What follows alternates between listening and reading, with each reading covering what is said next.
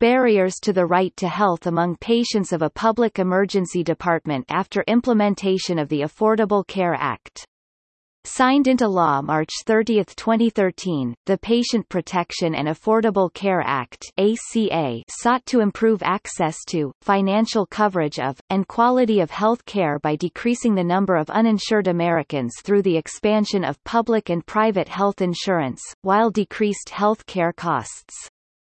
The ACA was anticipated to reduce the number of uninsured Americans by 30 million by 2016, marking one of the largest expansions of health insurance in the United States history, through a combination of an individual mandate to have health insurance, expansion of Medicaid to legal residents less than 138% of the federal poverty level (FPL), and subsidies to participate in health insurance exchanges for those between 100% and 400% of the FPL. By June 2015, the estimated number of uninsured Americans had decreased by 16.9 million.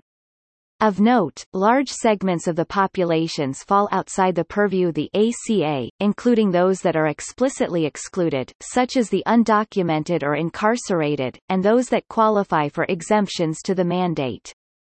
Despite this expansion of health care insurance, barriers to health insurance, health care, and health, even among those not explicitly excluded from the law, remain.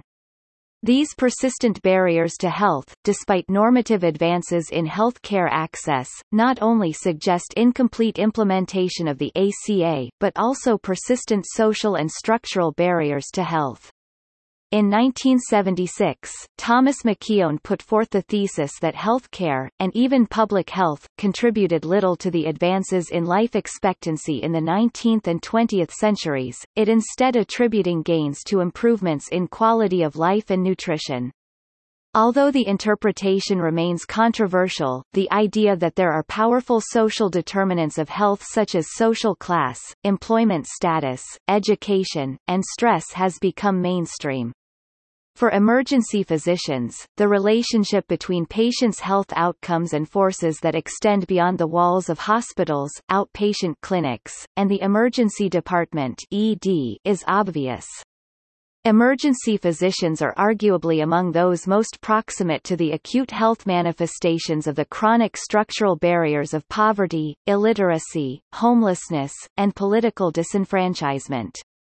This proximity, combined with the unique role of EDs as the only component of the entire social welfare system that is protected by law for many of the most disadvantaged, makes it a unique space both to understand and address barriers to health.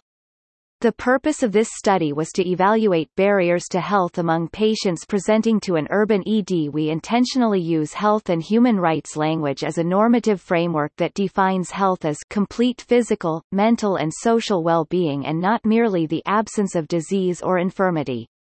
This definition of health is wedded to the human rights perspective that every individual is entitled to the highest attainable standard of physical and mental health, which necessitates access to health care, not simply health insurance.